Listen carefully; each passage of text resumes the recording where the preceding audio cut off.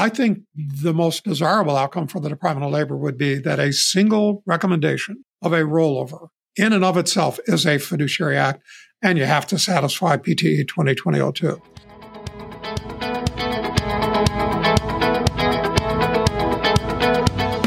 This is 401k Specialist Editor-in-Chief Brian Anderson, and this is the 401k Specialist Podcast. The retirement industry will be keeping a close eye on the Department of Labor in August in anticipation of proposed regulation regarding the always controversial fiduciary rule and whether or not a retirement plan to IRA rollover recommendation made by an advisor who's a fiduciary to a plan or participant constitutes a fiduciary act, necessitating the use of PTE 2020-02. To help us figure out what's going on and what to watch out for with the DOL's fiduciary rule, we can think of no better source than Fred Reish, noted ERISA expert, Faegre drinker partner, and of course, retireaholic J.D. Carlson's spirit animal. Fred, thanks for joining us today on the 401k Specialist Podcast. Hey, Brian. Thank you very much. Good to be here with you. And it's a great topic and one of great interest to me personally. All right. Well, you've been spending plenty of time this year educating the industry on the ins and outs of a wide variety of key Secure 2.0 provisions, but you've also got an eye on what the Department of Labor is up to in working to craft a new fiduciary regulation. So first off, I'm hoping that you could give us a brief, maybe the 10,000-foot overview of the issue and how we got to where we are today. Sure. Brian, it's largely a story of the world changing. And what I mean by that, back in the 70s, the Department of Labor issued a regulation defining fiduciary investment advice. And there's two parts to it. One part, which has remained constant the whole time, and there's no question about, is that discretionary investment management. Literally, if an advisor has the authority to make changes in the investments, that is fiduciary advice. It always has been, it always will be. So we can take that off the table. That's the first half of the regulatory definition. The second half is for non-discretionary investment advice, or think in terms of, I recommend that you do this. That's non-discretionary because nothing happens till the investor says, I agree. So for non-discretionary investment advice, there has historically been a 5-part test. It's just that the regulation, goes on for several lines. And by the time you break it down, there are 5 different criteria. Of those criteria, the one that people who make recommendations have used the most often to say they're not a fiduciary is the so-called regular basis prong of the 5-part test, one of the 5 parts. And regular basis means that you don't just provide advice once, but that you provide advice again and again and again. You're providing advice on a regular basis. So it makes sense that if you're doing more than just an isolated event, then you're a fiduciary. I mean, there are other criteria. You have to receive money. So if I, tell a relative how to invest money, that's, even if I said it again and again, which I may have, I'm still not making any money on it. So it's not fiduciary advice. But the key thing is regular basis. So, okay, fast forward to about 10 years ago, almost 10 years ago, and the Obama era rule came out where it expanded the definition and in effect said a rollover recommendation can be fiduciary advice, notwithstanding the 5-part test. But how did they get there? What happened? And what happened is that change I talked about at the beginning. There's been a lot of change. The biggest change of all is 401k plans. There weren't 401k plans back when these regulations were issued. It was mainly a defined benefit plan world, and things that made sense in that context may not make sense today. So you have assume the worst case scenario in a manner of speaking. A participant joins a plan, they're defaulted into the plan, they're defaulted into a target date fund as a QDIA. They leave it that way for 30 or 40 years. They retire with $500,000.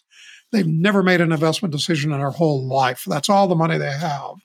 And the Department of Labor looks at that and says, my goodness, that participant was bubble wrapped by fiduciary protections from the plan sponsor and the plan committee for 30 or 40 years. They've got $500,000 for their whole retirement for another 20, 30, 40 years. And now we're going to kick them out of being fiduciary bubble wrapped. And we're going to say, hey, buddy, swim with the sharks. You're going retail pricing, retail conflicts of interest, retail everything. And the Department of Labor looks at that and says, that doesn't make any sense. How can you be bubble wrapped for accumulation and not bubble wrapped for decumulation? Now I'm using some pretty broad examples and explanations here, but that's the idea. The Obama era rule then got vacated by the Fifth Circuit Court of Appeals, meaning that vacated means it's treated as if it never existed. So it just went away. Then along comes, believe it or not, the Trump administration, and they issued PTE 2020-02 that tried to get around that regular basis test by saying, if you recommend, and I'm just giving you one example, there are others, but if you don't have any relationship to a plan and you recommend that somebody roll over, but then you provide ongoing advice to the IRA, we, the Department of Labor, are going to deem the ongoing advice to the IRA and the rollover recommendation to be connected. And therefore, it's all part of a regular basis advice. Therefore, you satisfy the 5-part test. Therefore, you're a fiduciary. Therefore, you have to satisfy all those requirements in PTE 2020-02, including a best interest standard of care and a requirement to mitigate conflicts of interest. So they sort of bootstrapped themselves into saying, we now know that rollovers from 401k plans are a huge financial moment of critical importance in a participant's life. We want to make sure they get the best protections possible. Now, you can debate whether or not they did that effectively. You can debate whether or not they had the authority to make that connection, but that's what they were trying to do. That was the effort that was going on there, Brian. Okay. Recently we had those 2 lawsuits that challenged the reinterpretation and the other parts of the preamble to the Prohibited Transaction Exemption 2020-02. What's going on there, and how might the court's decisions impact what the DOL is working on now with its conflict of interest and investment advice regulation? Yeah, there's a lot to unpack there, Brian. The first was the Florida Federal District Court, and it vacated the part of the DOL's reinterpretation of the 5-part test, mainly the regular basis test. That's what it really vacated. It said, no, that when you look at the rules, they say advice to such plan, the IRA is one plan. And in the Internal Revenue Code, an IRA is literally a plan. And versus the 401k plan. So they're 2 separate things. So it's not advice to that plan. Therefore, you can't connect the rollover recommendation to the ongoing advice to the IRA. Therefore, the court vacated that interpretation. In other words, one-time rollover advice, even if accompanied by ongoing advice to an IRA, is not fiduciary advice for the rollover. That's what the court said. But then they did go on to say, but we think the conditions in the exemption of PT 2020-02 are pretty good. Not pretty good, but the DOL had the authority to say that. So we uphold the conditions in the PTE, but of course they only apply if there's fiduciary advice. So what does that mean? Well, if you have conflicted advice to IRAs on an ongoing basis, yeah, you still need 2020-02. If you have conflicted advice to a plan, for example, commissions on an ongoing basis, yeah, that's you also need 2020-02. But the rollover is the key thing. And the rollover, the connection, the regular basis test no longer applies. So then we flip over to the Texas decision, rather. Essentially, it held the same thing, that you can't connect the rollover recommendation to the ongoing advice to an IRA because one's to the plan, the other's to the IRA. The 2 don't connect under the way the rules are worded. So just as an admonition to people listening to this, Brian, the SEC has similar rollover requirements for broker-dealers and investment advisors, and a single recommendation is fiduciary advice for investment advisors as an SEC fiduciary, and best interest advice for broker-dealers have somebody regulated by regulation best interest. The best interest process is virtually identical for the DOL, FINRA, SEC. There are a couple of differences, though. For example, you don't have to do the annual retrospective review that's required by the DOL in 2020-02, and you don't have to provide the participant in writing with the specific reasons why the rollover is in their best interest. Those went away with the DOL rule no longer applying to that kind of a rollover. But the other rules, the best interest process is very much the same. So I wouldn't just say, oh, gee, we don't have to do a best interest process for rollovers anymore, because you do. But some of the rules go away. The other thing I would point out is that it's not clear that if you recommend somebody transfer an IRA to you as an investment advisor or a broker-dealer, it's not clear that that goes away from the DOL 2020-02. As I read it, a recommendation of a transfer of an IRA was not clearly impacted by the Texas decision or the Florida decision. And for some investment advisors, particularly those that focus on wealth management, they do a lot more IRA transfer recommendations than they do plan rollover recommendations. Okay, enough about that. So the impact is the DOL has to do something now. As I said in one of my articles, it's inconceivable that they won't do something. Right. I was curious about what your take is on what the DOL's approach is going to be with this new regulation. I noticed in that blog post you said it's inconceivable the DOL would abandon its efforts to impose fiduciary status on rollover recommendations.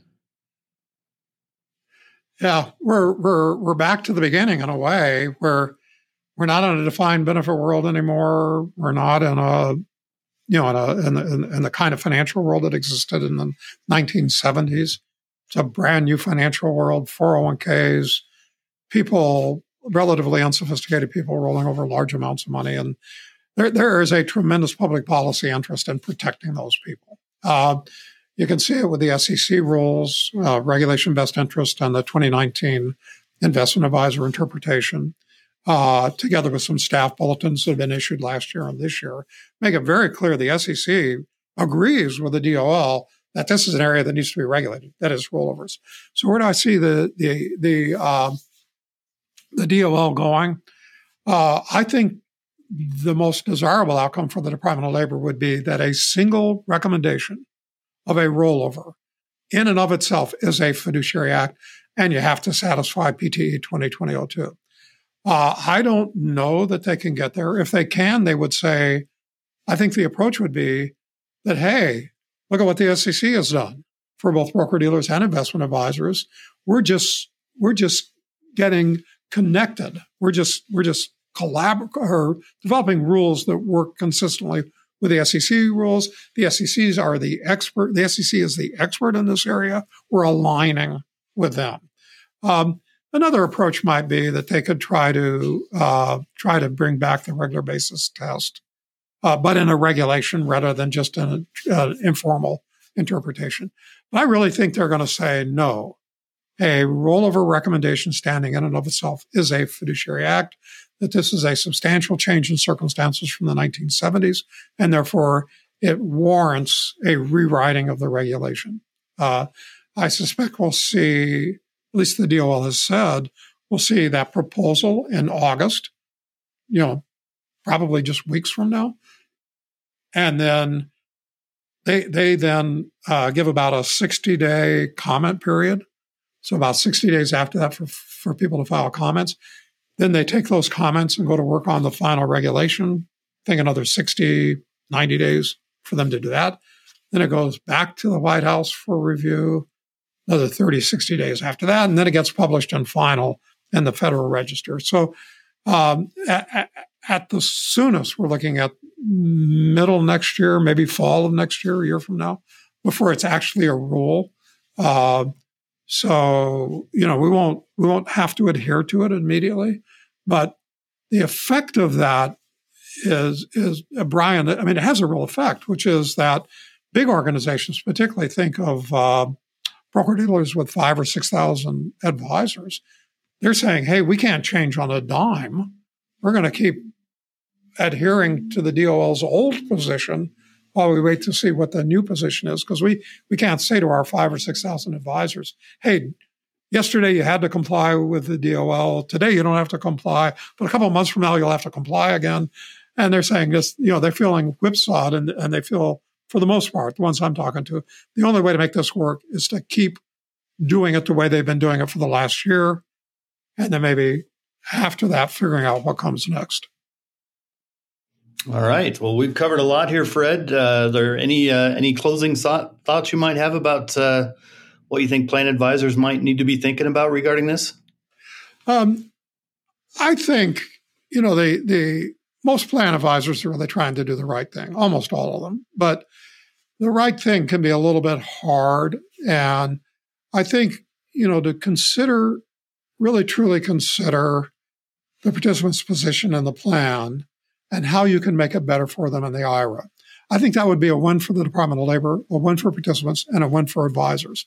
And what I mean by that is you don't necessarily have to say, gee, it's a lot cheaper in the plan. We're better off staying there. Therefore, I recommend you stay there. That to me is not the best outcome.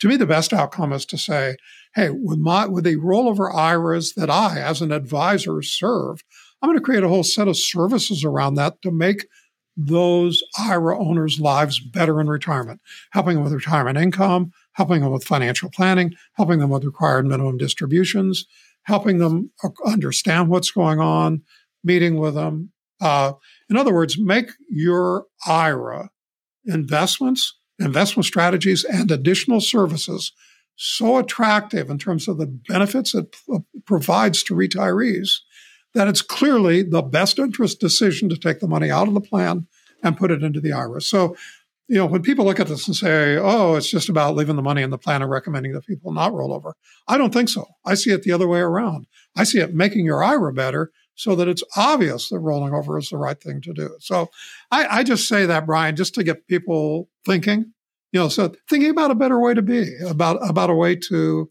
achieve the policy goals of these rules, but where the investor can get individualized advice from an advisor. All right. Well, Fred, this has been great. Thank you so much for sharing your expertise with us today. Thanks for joining us on the 401k Specialist podcast. Hey, thanks, Brian. Good to be here.